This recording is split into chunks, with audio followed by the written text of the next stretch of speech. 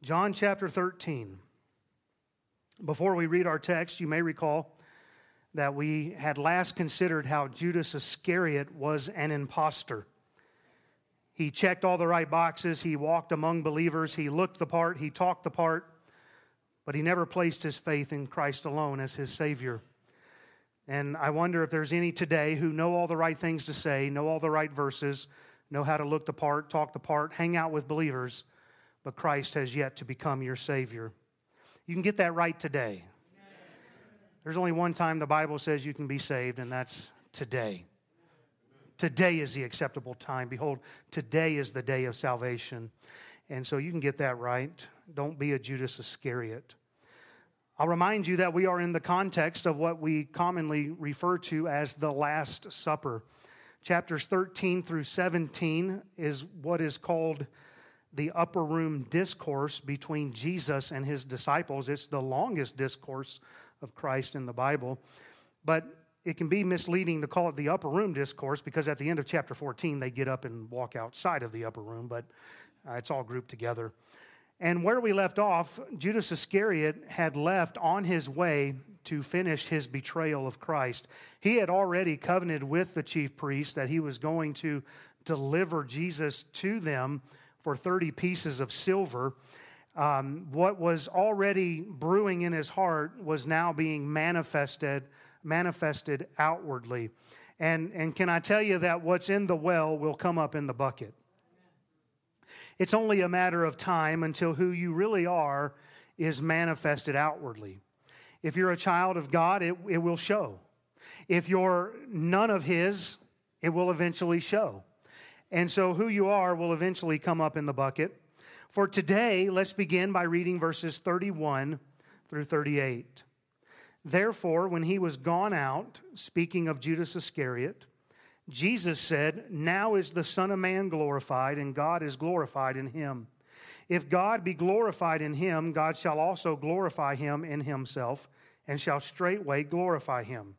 Little children, yet a little while I am with you.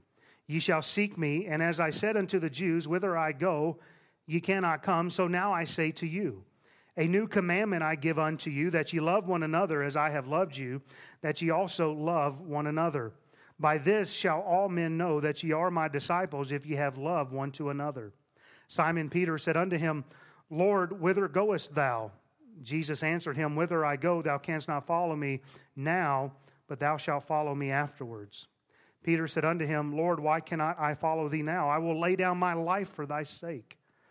Jesus answered him, "Wilt thou lay down thy life for my sake? Verily, verily, I say unto thee, the cock shall not crow till thou hast denied me thrice." So now we find the impostor, Judas Iscariot, has left the room, and having left their midst, Jesus really begins preparing the remaining 11 disciples for what lies ahead. Right after this, Jesus is going to be taken by the hands of sinners. He's going to be given a sham of a trial. He will be scourged and crucified. He will die a sinner's death, and he's going to be buried. And Jesus wants to prepare them for what is about to happen. But aren't you glad that 3 days later, Christ rose from the dead? He came out of the grave alive. He ascended back to his Father, having fully satisfied his Father's will, being accepted of God, now sits at the right hand of the Father. And he is now about to finish all that God had sent him to this earth to accomplish. It's all going to start happening in earnest now as his crucifixion is looming. He wants his disciples to also understand what's going to happen to them. Because not only are they going to lose their earthly leader, but they're going to be disheartened. They're going to forsake Christ. They're going to turn their back on the Lord. They're going to go away. They're going to be confused. And so these next several chapters for the disciples, it's critical that they learn from Jesus, the greatest teacher of all, that they learn from him as he instructs them. And just a quick application right here. Jesus takes the time while they are seated around this table to instruct them on spiritual things, on things that are going to be necessary for them and needful for them. And I would just encourage you this morning, use your table time to talk about God, to talk about the things of God, to talk to your children about the things of God. Oftentimes, we like to eat around the idol we call the TV, amen? That's what we call it in our house. And we'll eat around that thing. But you know what? It'd be a lot better if we just eat at the table. I'm talking about the Brooks here, not y'all. It'd be a lot better if we just eat at the table. And so you can do a lot of good just using your table to talk about Christ. And listen, a church is strengthened through hospitality. We're going to see that at the close of the message, but it's strengthened through hospitality. And when you open your home and you open your table up for people to come in and visit with you, what better time to talk about spiritual nourishment when you're having physical nourishment? Amen. So just an encouragement there. That's not the message, but I thought it was kind of good. Amen, preacher. That's awesome. Keep preaching. Now, right after Jesus' betrayer leaves the table and the room, Jesus tells the remaining 11 in verses 31 and 32, "Now is the Son of Man glorified, and God is glorified in him. If God be glorified in him, God shall also glorify him in himself, and shall straightway glorify him." There's a lot of glory going on there, amen? But it's interesting that this is what is said in light of what is now about to unfold. The events which will lead to Jesus' death are now in motion. And he says, "Now am I glorified, and now is God glorified in me." Now, I believe Jesus was ultimately glorified when he ascended back into heaven. But his glorification actually began with the horrific events surrounding the crucifixion and his burial. All of that would have to take place before he could ascend to his Father. And it's strange that betrayal, sufferings, and death can glorify God. Isn't it? That something so horrific can bring glory to the Father. Because we're out there saying God is so good and he loves us and he takes care of us and he's never going to leave us or forsake us. And yet somebody may look at that and say, then why did that person get killed? Why did that person have to die? Why did they have to suffer? Amen? That bothers a lot of people. I don't understand why so-and-so had to suffer through cancer before God took them home. And so we don't understand sometimes why that would glorify God. It can be strange to our mind. John the Baptist was beheaded for standing for righteousness, but it glorified God. James was ran through with a sword at the command of Herod for standing for Christ, yet it glorified God. Stephen was stoned to death for preaching Christ, yet it glorified God. And so we see that even Jesus, at the hands of wicked sinners, would glorify God in his death. Hebrews chapter 2, verses 9 and 10 say, "But we see Jesus, who was made a little lower than the angels for the suffering of death."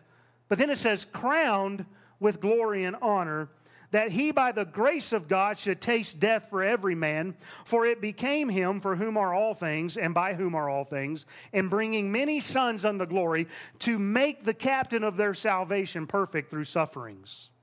There's something about suffering for God that brings him glory.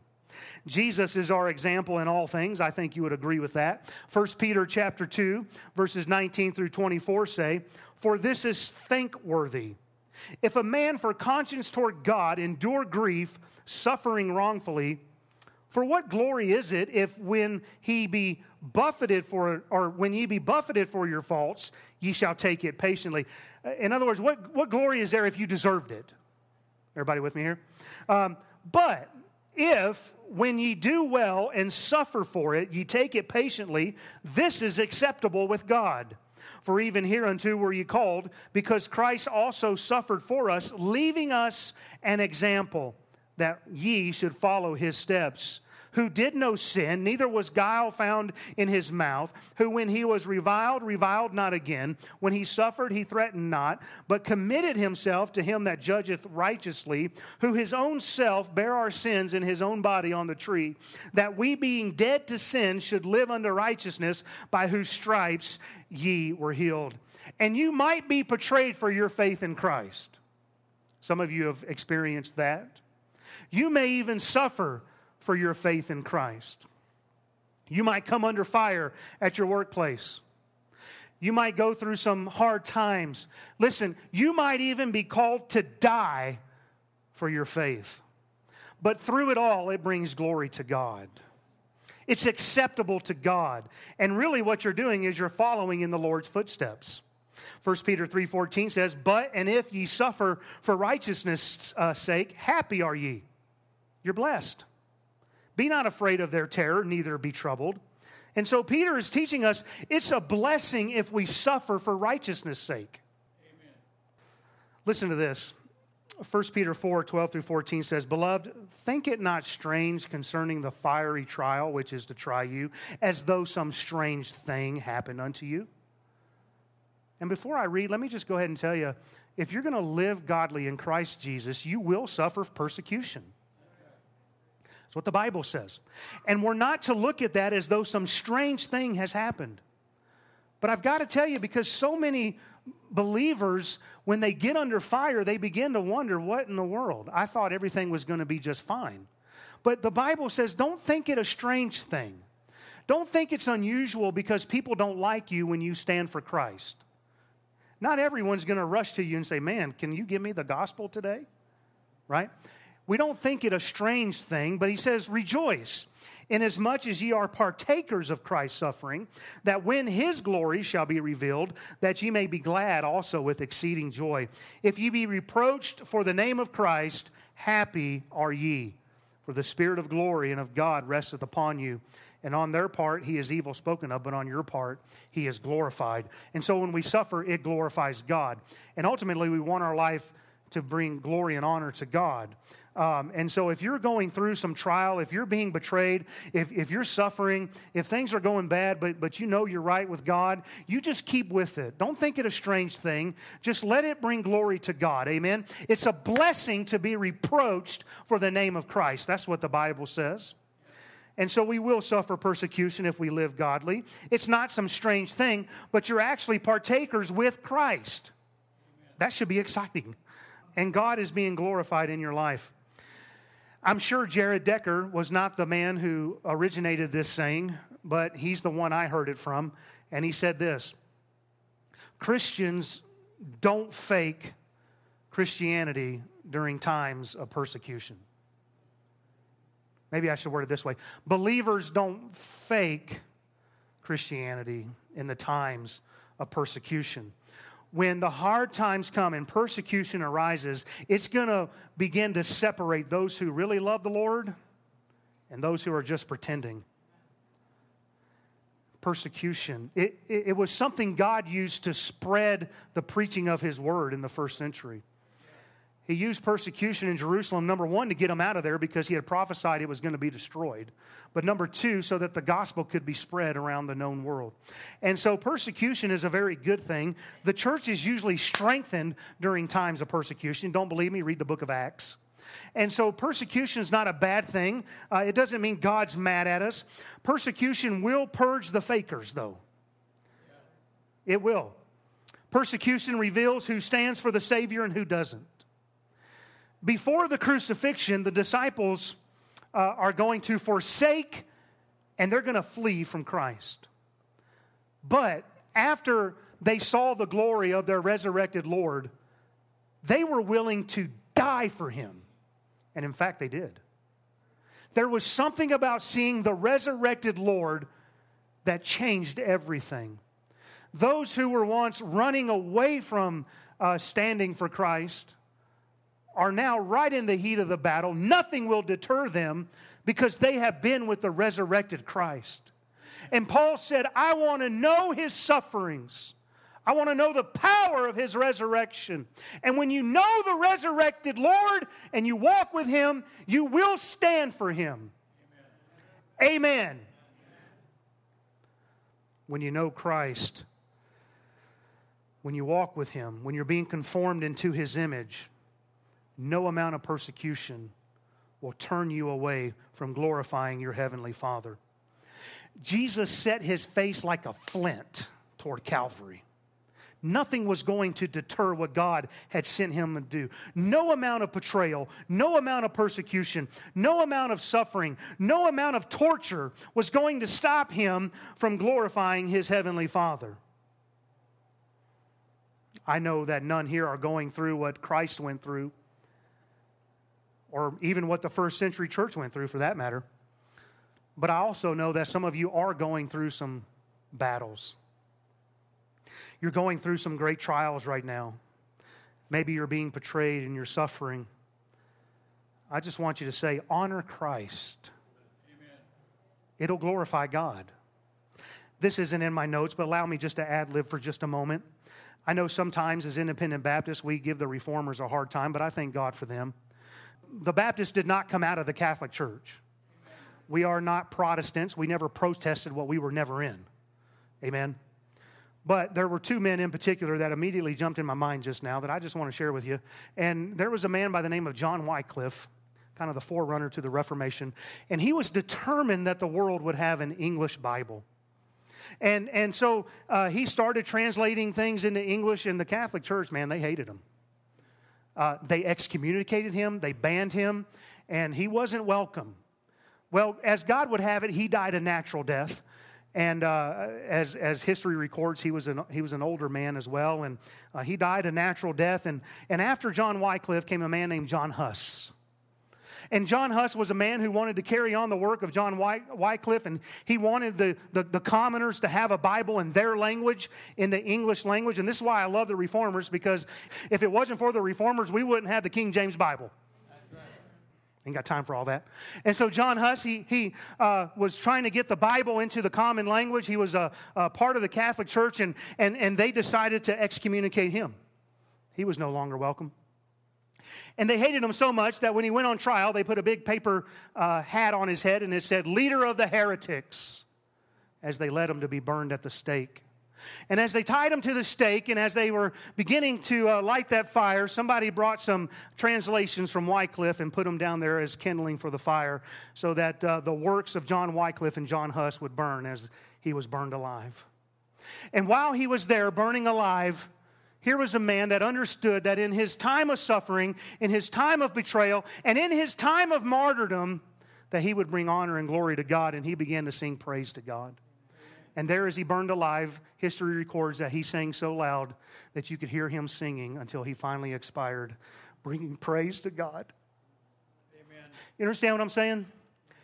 And the Catholic Church, they were so mad that John Wycliffe didn't die the way that they wanted him to, that in 1428, I think it was, Pope Martin V said, you know what would be a good idea? Let's dig him up. They dug him up, they burned his bones, and then cast his bones in the river, or the ashes. That's some serious hate. We got a lot to be thankful for when it comes to some of those men. But I'm just simply saying, they loved God, and they gave testimony to God through their suffering, through their betrayal, through those times of suffering, and yet God was glorified in it all. I don't understand why all that had to happen, but God had a purpose in it. And if you'll just stay faithful, even through times of persecution, you can bring honor and glory to God. Don't give up. Stay in the fight. Stay faithful to God. You're going to suffer to some degree, but it'll glorify God. Now in verse 33, notice the tenderness of our Lord. He calls his disciples little children. Isn't that good? He speaks to them as a father. And like newly orphaned children, they're going to look for him after he departs. Jesus tells them, "Ye shall seek me. And as I said unto the Jews, whither I go, you cannot come." For the time being, let's skip verses 34 and 35, but look at verse 36. Simon Peter said unto him, "Lord, whither goest thou?" Jesus answered him, "Whither I go, thou canst not follow me now, but thou shalt follow me afterwards." Where was Jesus going that they could not follow? Well, 3 places. He was going to the cross, he was going to the grave, and then he was going back to heaven. And of course, we expect that it's Peter who asks the questions. Lord, where are you going? Can I go? Whither goest thou? And Jesus says, you can't follow me. But listen to what Jesus says. But thou shalt follow me afterwards. And it's a prophecy of what happened to Peter. Peter did follow the Lord.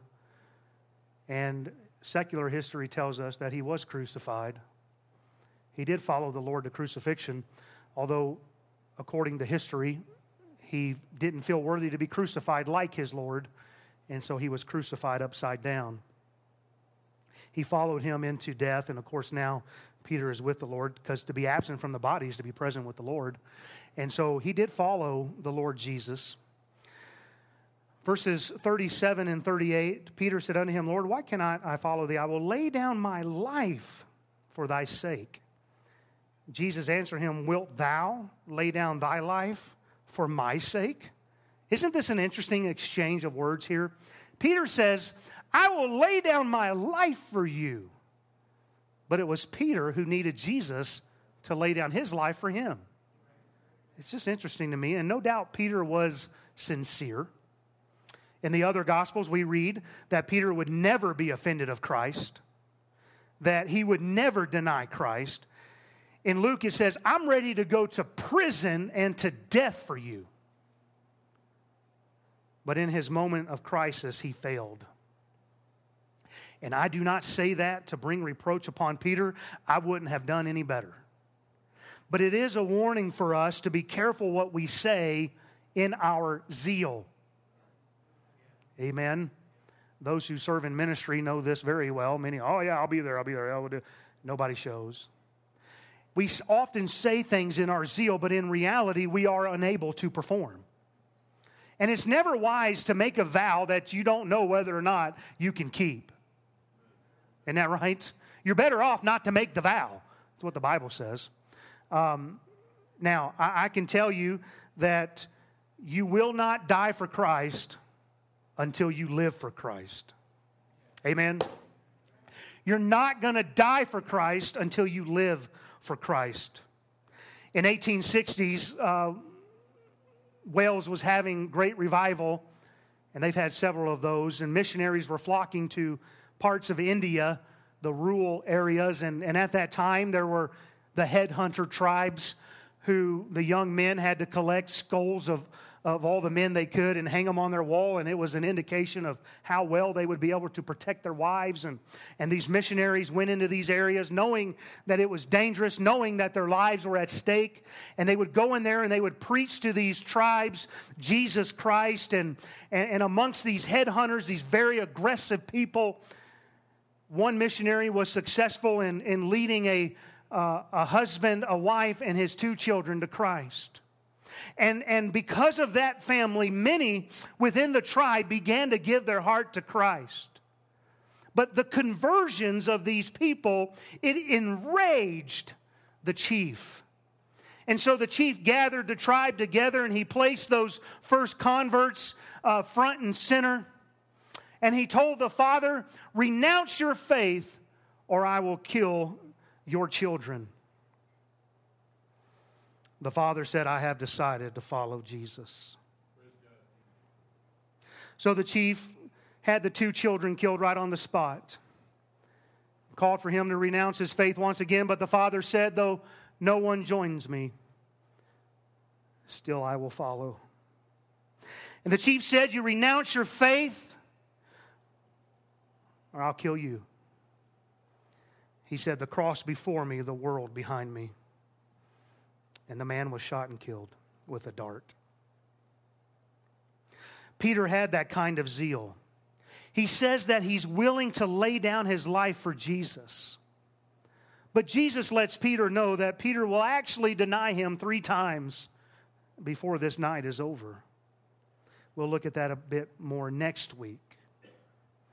But to close out this message, which inadvertently kind of turned into 3 messages, and that happens sometimes when you go verse by verse. The first mini sermon being persecutions, glorify God, stay faithful. The second little sermonette, our zeal can be misguided if we don't understand who we really are, but our Lord knows us best. Now, for this third and final little thing, I want to go back to verses 34 and 35. It says, "A new commandment I give unto you, that ye love one another, as I have loved you, that ye also love one another. By this shall all men know that ye are my disciples, if ye have love one to another." So I would just ask you this morning, how is your love for the believers? As Christ loved us, we are to love one another. Christ loved us sacrificially, amen? He gave himself for us. 1 John 3:16 says, "Hereby perceive we the love of God, because he laid down his life for us. And we ought to lay down our lives for the brethren." He not only sacrificed himself in love, but he was patient with his disciples through all of their faults and their slow learning. Let me say that again, because some of you are sleeping. He was faithful. Jesus was faithful to his disciples. He was loving to his disciples through all of their faults and all of their slow learning. But people get so frustrated today. Get so frustrated when somebody doesn't come up to a level they think they should be at. And it damages the body of Christ. 1 John 4:7 through 11 says, "Beloved, let us love one another.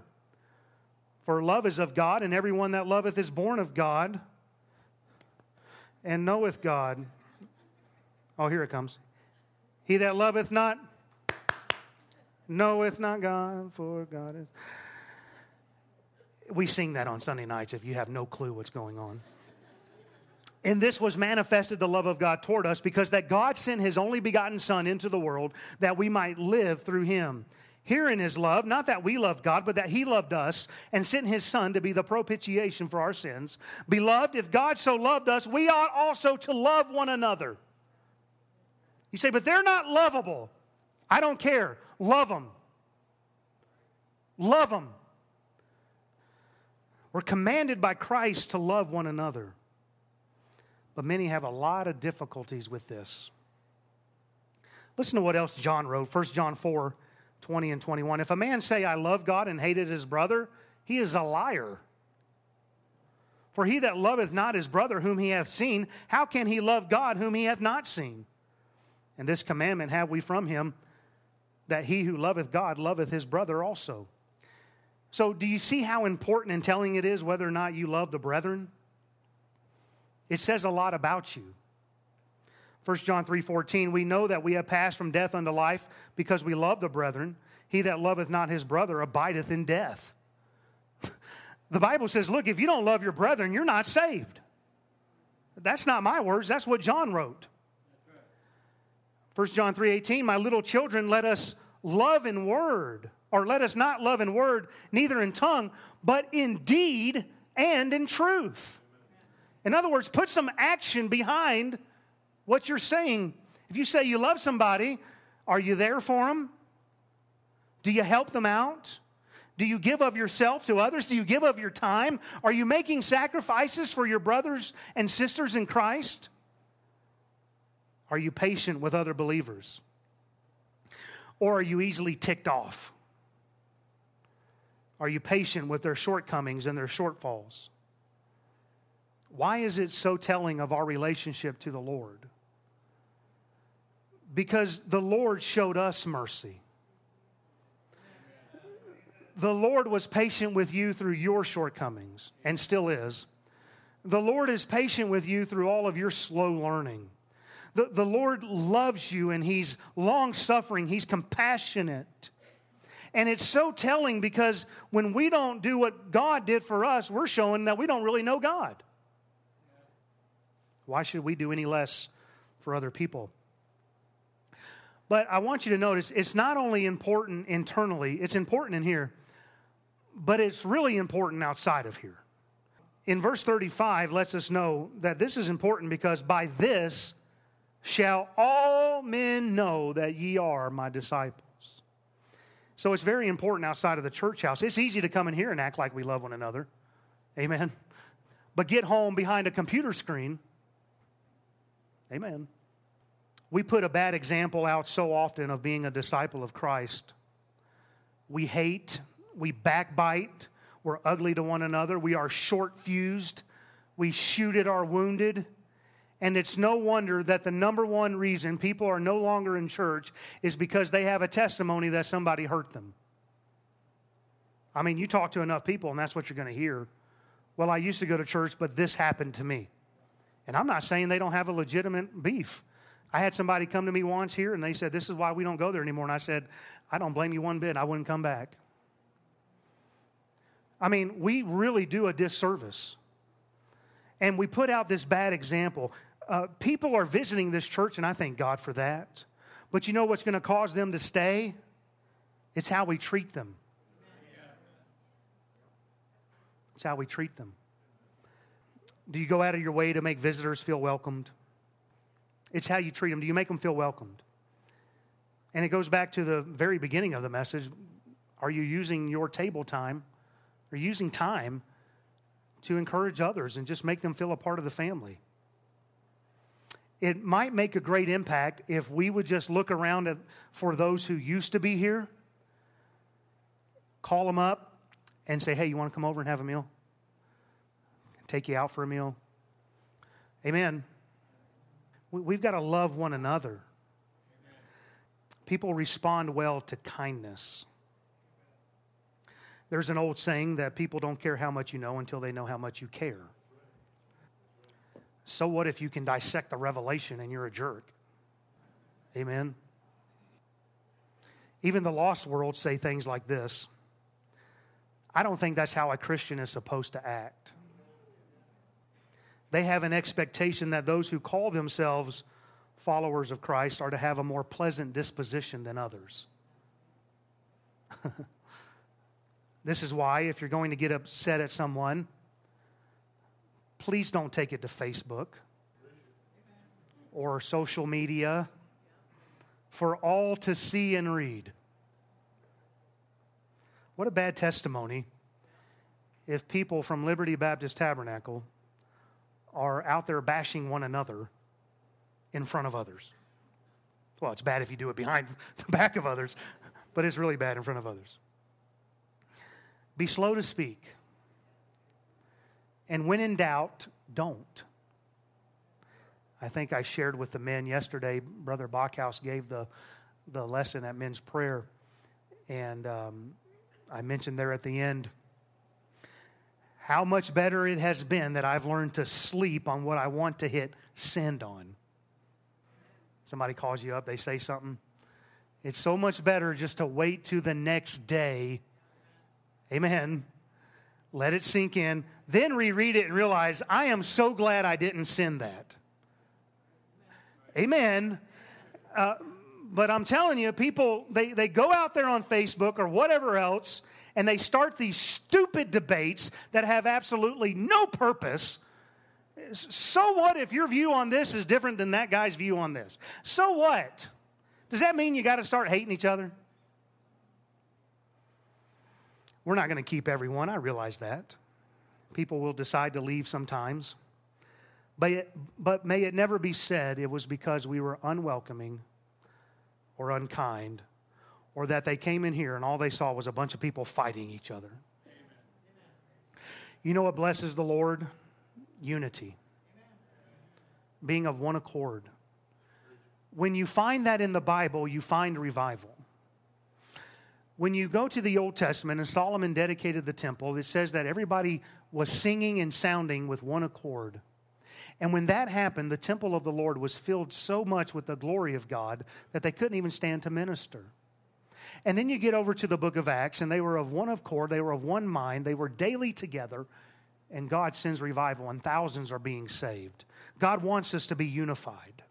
Let's not fight amongst each other. Now, what we need to do is show the world that what we have is genuine. It's our love for one another that will truly reveal what our relationship with God is like. And I would ask you as I close today, are you at odds with anybody in here? Somebody in our church that just, man, if you could, you would stick their head in the toilet and flush. Is there someone you're mad at within this body? Please get that right. And please do so immediately. I'm not suggesting that I feel there are a bunch of underlying problems and unresolved issues in this church that need to be dealt with. I don't. I obviously don't know your heart either, but I'll tell you, I like how this church sticks around and fellowships. Amen. It means a lot to me, Jared. Well, since everybody got that, I might as well tell you. If you don't know Jared, my wife will say, "Where are you?" And I'll say, "I got ostromed."